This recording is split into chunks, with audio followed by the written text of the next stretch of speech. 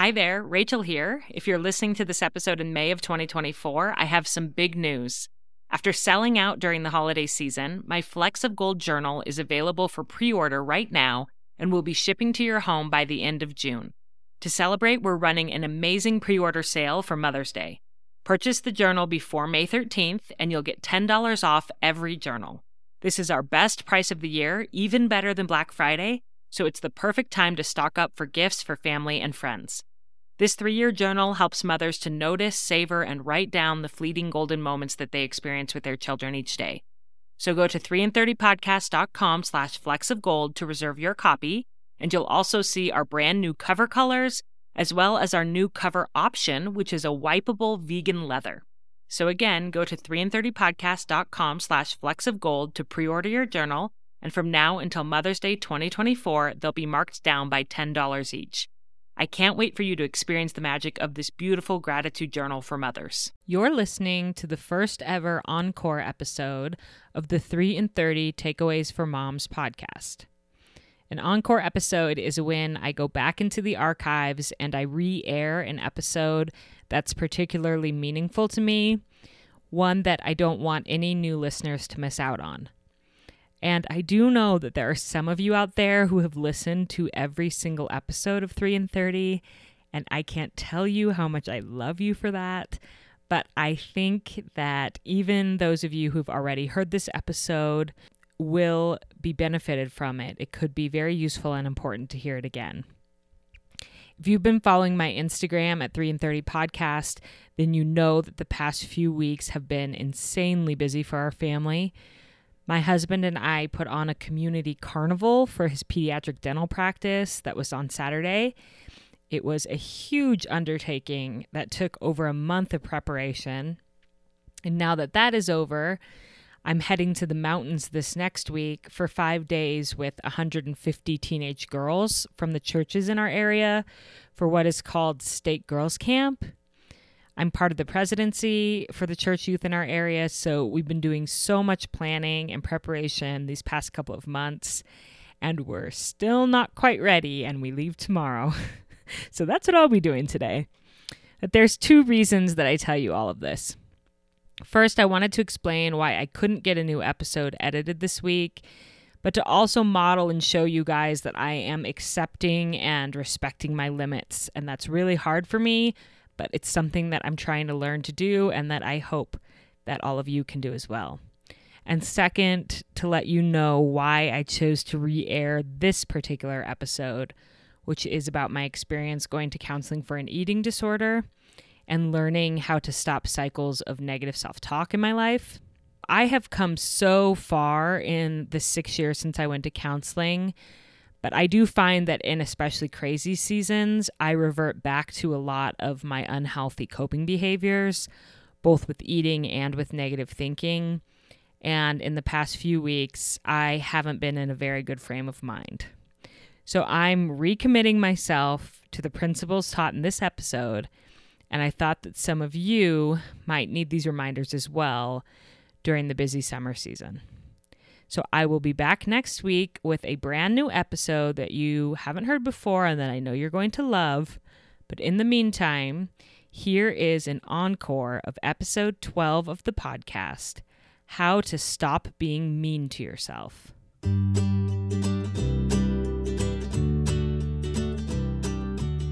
Welcome to 3 and 30, a podcast for moms who want to create more meaning in motherhood. Each 30-minute episode will feature 3 doable takeaways for you to try at home with your family this week. I'm your host, Rachel Nielsen. Thank you so much for being here. She came to me one night when I was out for a chilly evening run under the stars and street lamps of my college town. She pulled up beside me in running shorts, falling right into stride with me, as if she knew me. As if she'd been waiting for me. "You could run faster than this, you know," she said matter-of-factly. "Huh?" I asked, vaguely confused about who she was, but so taken by her nonchalance that I almost felt like we'd planned the meeting. She repeated herself. "You could run faster than this." I didn't respond, but I didn't have to. She hadn't meant it as a question. "And I hear your mother is dying," she continued. Again, it was a statement of fact. And as we plodded along in side-by-side silence, breathing heavily, taking in the night air, I didn't say anything more. "It's okay. I'll be here for you," she said simply. "I can make it better." These runs, which had started just a few months earlier when I'd left home for my freshman year of college, had never been about running fast or burning calories or counting mileage. They'd been a time of solitude and peace, a time to think and to try to make sense of my vastly changing life. I wasn't sure I wanted company. But I didn't tell her to leave, and as we reached my dorm hall and I watched her jogging off into the night, her long blonde hair swinging with her steady stride, I knew that I would be seeing her again. This is an excerpt from an exercise called narrative therapy that I wrote when I went to counseling in 2012. I started counseling because after becoming a mother, I recognized that I had an eating disorder and had for years, and I was desperate to overcome it so that I could have more peace and hope in my life, and I could be a healthier, more stable mother. So as part of my counseling, my therapist asked me to write a story about my eating disorder, where I separated the disorder from myself and turned it into a character. I was supposed to write about how we met, what our relationship had been like, and how I imagined my future without the eating disorder in it. The passage that I just read is what I wrote about how my eating disorder and I met. And I think that you can tell right away that this uninvited friendship is not going to be a good thing in my life. But what is perhaps the scariest part about that is that in reality, the person that I'm meeting in that narrative is me, myself, my own thoughts. It wasn't until I removed my thoughts, separated them from myself through this narrative therapy and created a separate character to embody my thoughts, that I realized how truly abusive I had been to myself for over a decade. So that's what this podcast is going to be about. How to stop being mean to ourselves. I think it's something that a lot of women struggle with. When I started counseling, I thought that we would just talk about my eating. I had spent about 10 years using food as a way to cope with my emotions, either by extreme undereating and over-exercising, or the opposite with binge eating. But it had always been the same eating disorder, which is interesting and hard to understand. But it had always been that same disorder where I was trying to use food to cope with the different emotions and experiences that I was having in my life.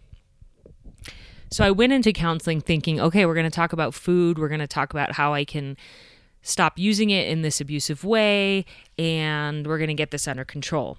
I was surprised that the most impactful work that we did in counseling had very little to do with my eating.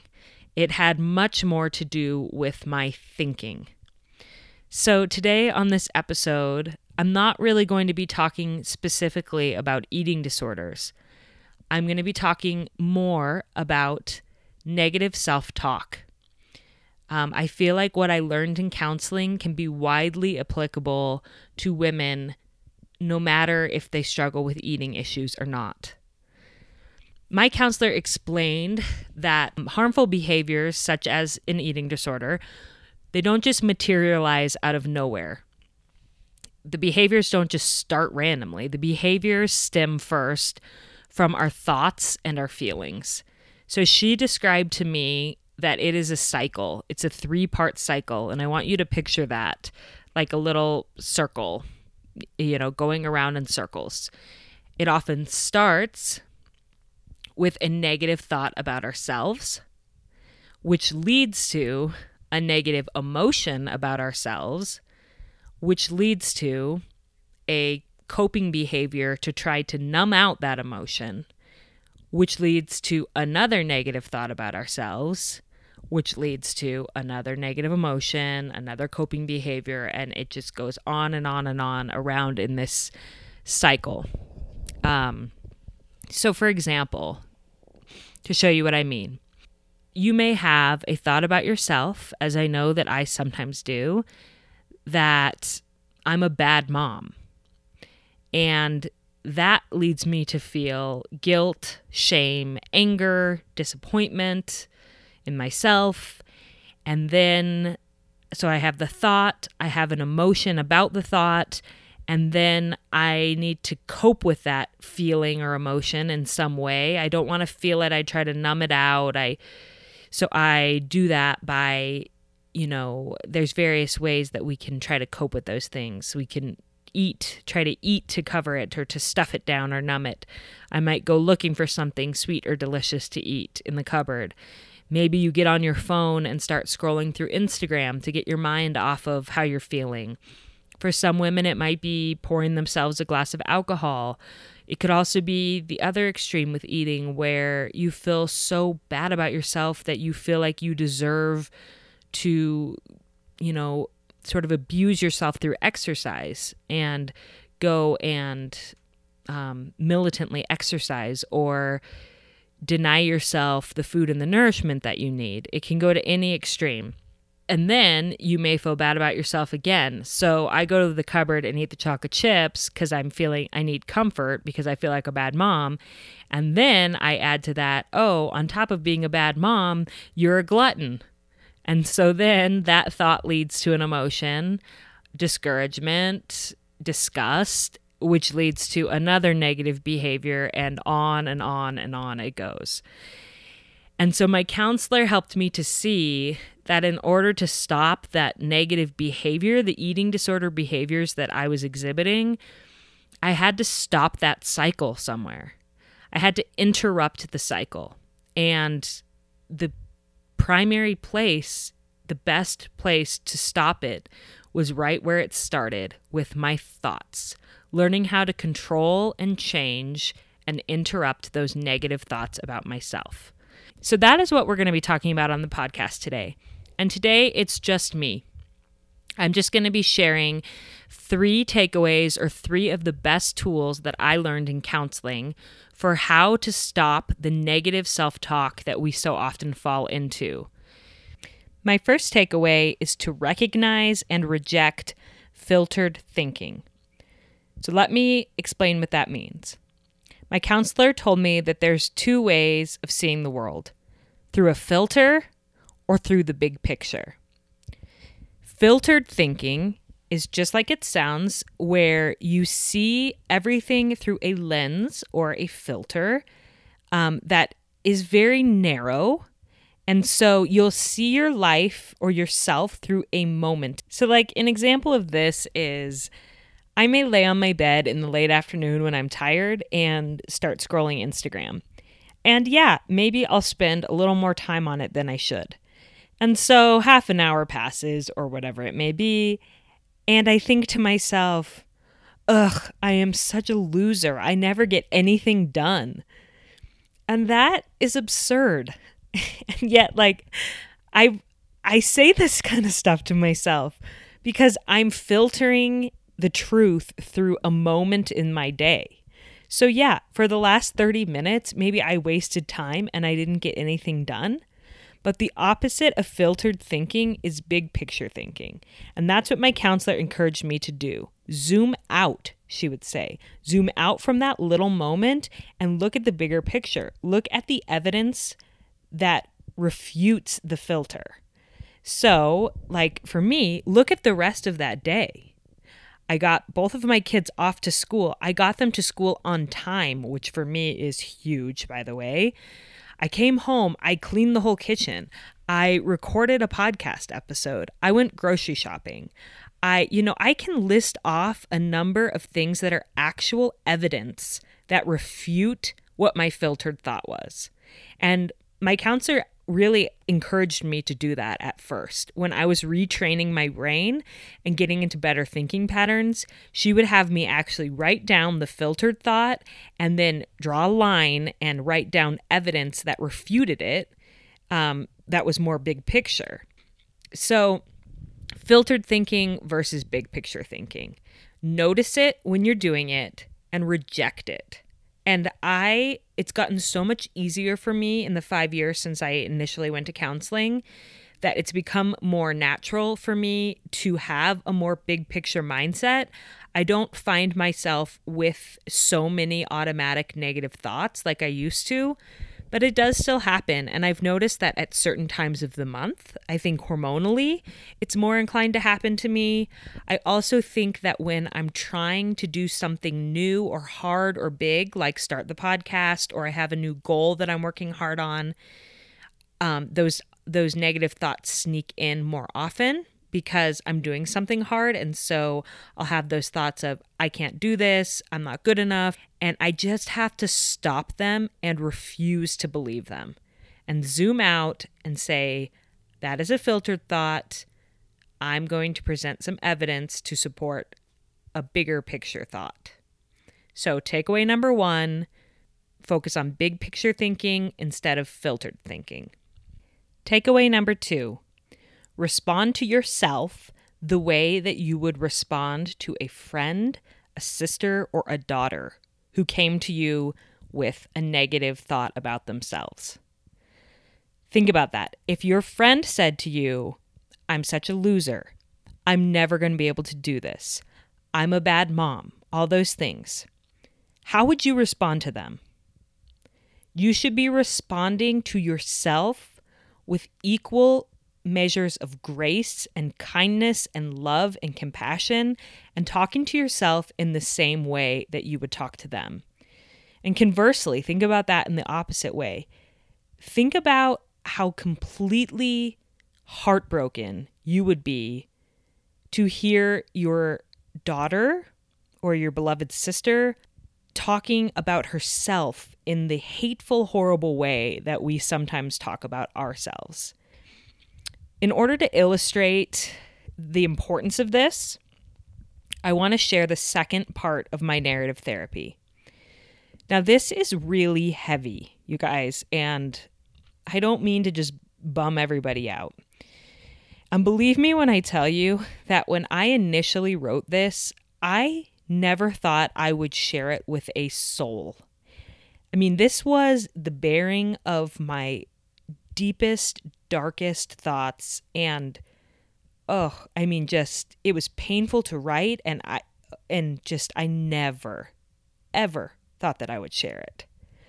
So the fact that I'm able to share it today shows how far I've come and how much I really believe in these principles and in the power of counseling, because I'm able to share this now because it's not me anymore. I don't think this way about myself anymore, and so it's safer for me to share it, if that makes sense. So I hope that that gives you hope if you are still trapped in these negative thought patterns about yourself, to think it is possible to break free from these. Again, this is from my narrative therapy, and so I embodied my eating disorder outside of myself as a character in my life. And this is how she talked to me. I didn't want to include it all because it's so focused on eating disorders. So this is just an excerpt. And if you have kids around who may be listening, I would put in earbuds because it's hard. Kids don't need to know about this kind of pain that adults go through. So there's a little warning. But here is part 2 of my narrative therapy. Over the 10 years that I allowed this friendship to be part of my life, she manipulated me and told me all sorts of lies. She told me that I had to run every single day or else I was a failure. When I had mono and was emotionally exhausted from news of my mom's terminal cancer diagnosis, she told me that I had to go running with her at 11:30 p.m. when I got home from studying at the library. If I ever got more than 4 or 5 hours of sleep at night, she told me I was worthless and unproductive. A true friend would have told me to climb into bed and be gentle with myself during such a difficult time. The summer that my mom was so sick and I was her caregiver while my dad was at work, she met me every morning on the running path. In and of itself, a daily jog was not an unhealthy way to cope, but she pushed me to run farther and farther each day, telling me that my run was a waste of time if it wasn't at least 5 miles. She would tell me I was pathetic if I missed a day or didn't feel up to running as far as I had the day before. 5 miles, 6 miles, 7 miles a day, it wasn't enough. I often ran 8 miles or more in the early hours of the morning, and then went home and took care of my dying mother for the rest of the day. A few years later, when I started my career as a high school English teacher and got too busy to jog every day, she told me it wasn't worth running at all. What's the point, she would say. At this rate, you're going to get fat anyway, so why even try? When she said this, I felt utter panic, and she seemed to love getting that reaction out of me. She always told me it was all or nothing, and I believed her. When I was struggling to get pregnant and going through infertility treatments, she started hanging around even more. She would wait in the car after my appointments, and as I drove away from the clinic, my heart breaking and numb, she would say to me, "You're never going to be a mother. You might as well give up. And if you can't have a baby, you at least deserve to have a treat." She encouraged me to stop at the grocery store and buy myself a mini pie or go home and scour the refrigerator for something to temporarily numb the pain. Chocolate frosting with graham crackers, ice cream, foods I didn't even really like or want, but that she assured me would make me feel better. Slowly, just as she knew it would, the weight crept on, and she told me I must be disgusting to my husband now. "I bet he doesn't find you attractive at all anymore," she would say. This would sometimes make me cry when Ryan and I were together, because I was sure that she was right. When my miracle son finally arrived to us through adoption, things didn't go as smoothly as I'd imagined they would. My son had colic and cried most of the day, and I was filled with inadequacy, loneliness, and desperation. Instead of encouraging me that things would get better, she told me I was a terrible mother. She told me I hated being a mother. She told me the rest of my life was going to be miserable. Then she'd say the inevitable, "Here, eat these brownies. After all, it's the only thing you have to look forward to, and you're never going to be skinny again anyway, so you might as well." I finally decided that I had to break off my friendship with her. I wasn't sure how to do it, so I recruited help. I prayed and pled for strength. I sought help from a professional counselor.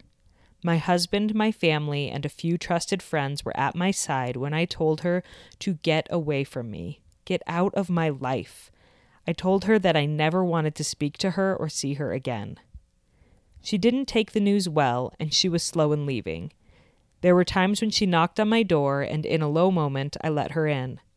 We'd sit on the couch and talk, and she would start feeding me lies again, and sometimes I would listen, but it wasn't like before. I never really let her back into my heart. Now her visits are few and far between. Sometimes she still knocks. I look through the peephole and see her standing there. Sometimes she even tries to talk to me through the door, but I generally don't respond. I may hear her words and wonder if they're true, but I don't respond to her and I don't let her in, and I think she's starting to get the hint. She comes around less and less often these days. Looking back, it's hard to believe that I allowed myself to be abused and manipulated like this for so long. It makes me feel sick and a little embarrassed to think about the years that I wasted on her. But it also makes me proud to realize that I have almost broken free, and it makes me feel hopeful to realize that she has left a big space in my life that I can fill with relationships that actually nourish me, instead of leaving me empty, alone, and in pain. So through that heartbreaking narrative, I hope that you can see how important it is that we talk to ourselves with the compassion of a true friend, and that we stop this negative, undermining, mean talk that we sometimes feed ourselves. So that's takeaway number 2. The next time you have a mean thought about yourself that you would never say to a friend, sister, or your daughter, rephrase it. Or respond to it in a way, maybe you have the thought, but formulate a response that is kind and compassionate and full of grace, and perhaps even write it down. So if a friend came to you and said, "I'm a bad mother," or "I'm never going to be able to do this or that, how would you respond and encourage her? Do the same thing for yourself and take a few minutes to write down those positive thoughts and encouragements. This is our last takeaway number 3, and it is to use coping statements. And this is one of my absolute favorite, most practical tools that I learned from counseling.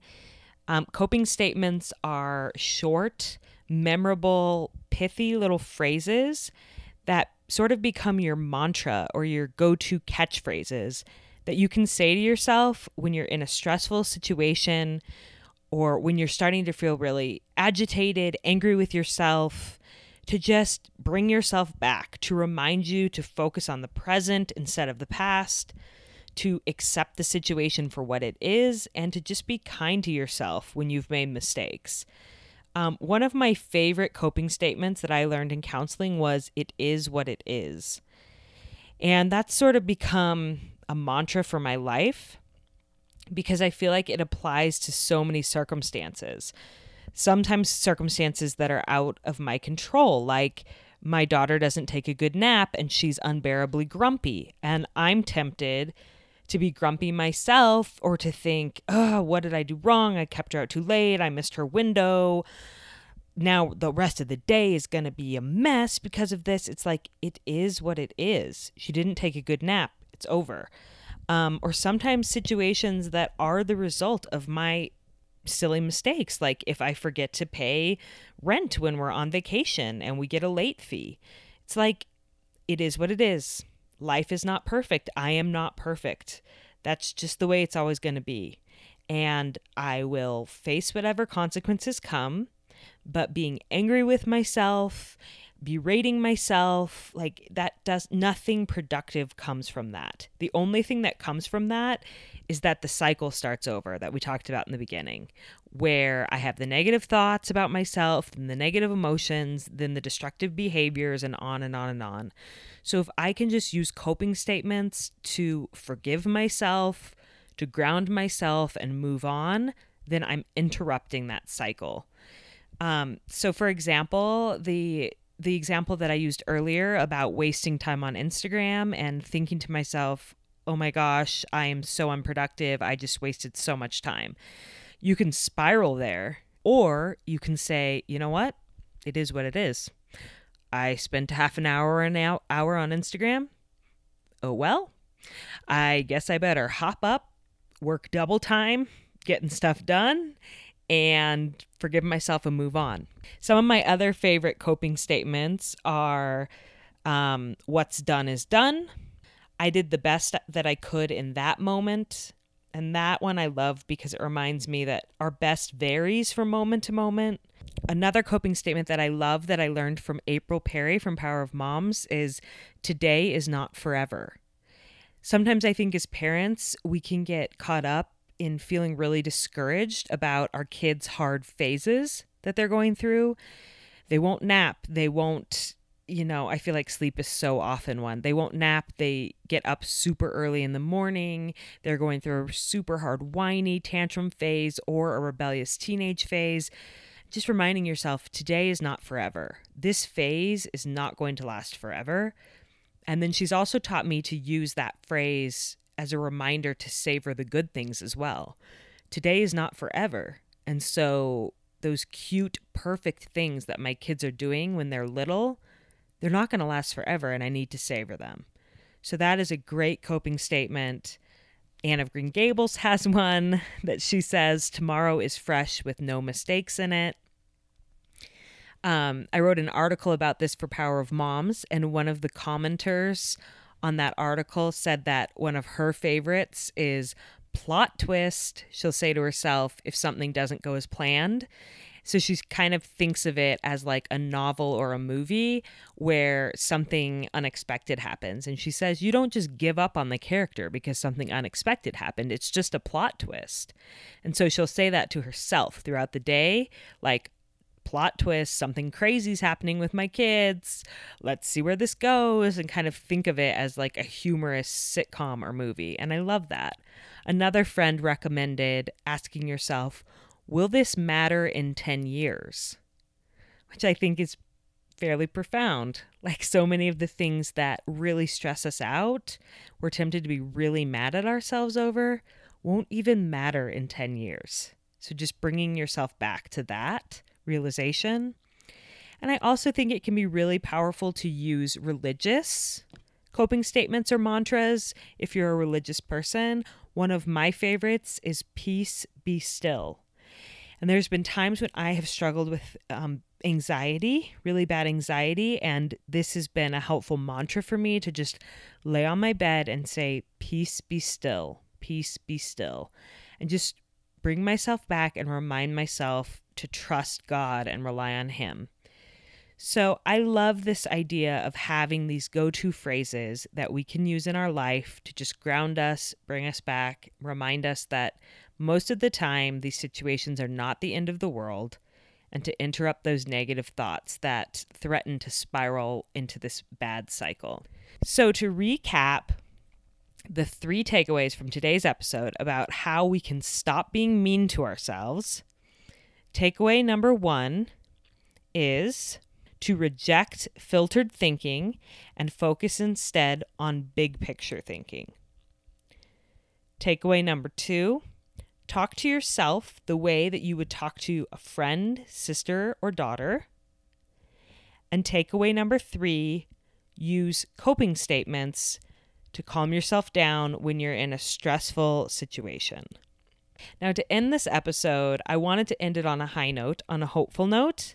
And so I want to read you the third installment in my narrative therapy. So remember, my counselor had asked me to write about how my eating disorder and I had met, what my relationship was like when she was part of my life, and then how I envisioned my life would be without her in it.